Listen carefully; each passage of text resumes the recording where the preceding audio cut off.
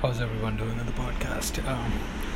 Man, literally, the last few days I've been quite busy, and honestly, being nimble, I think is a skill.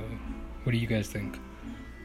I'm saying that because it's like the amount of work has just been like piling up like non-stop, and it's kind of crazy that how I was able to deal with it, and I guess what I'm learning is like if you are able to like switch gears fast, especially in like roles what I do, like IT support and that kind of stuff, and like also sort of project management, like a blend of all these skills like IT, project management, change management, and sort of like consulting with the users, a mix of these things.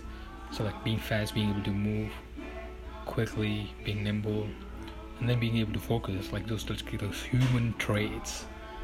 It's kind of amazing because like if we have those traits, it kind of like really helps with getting things done. What do you guys think? Maybe comment, maybe let me know. Reach out to me. Find me on Instagram, Career Talk. I'm in TikTok. Yeah, TikTok too. Career Talk with Ender. Reach out to me. Let's talk about being nimble together. What do you say?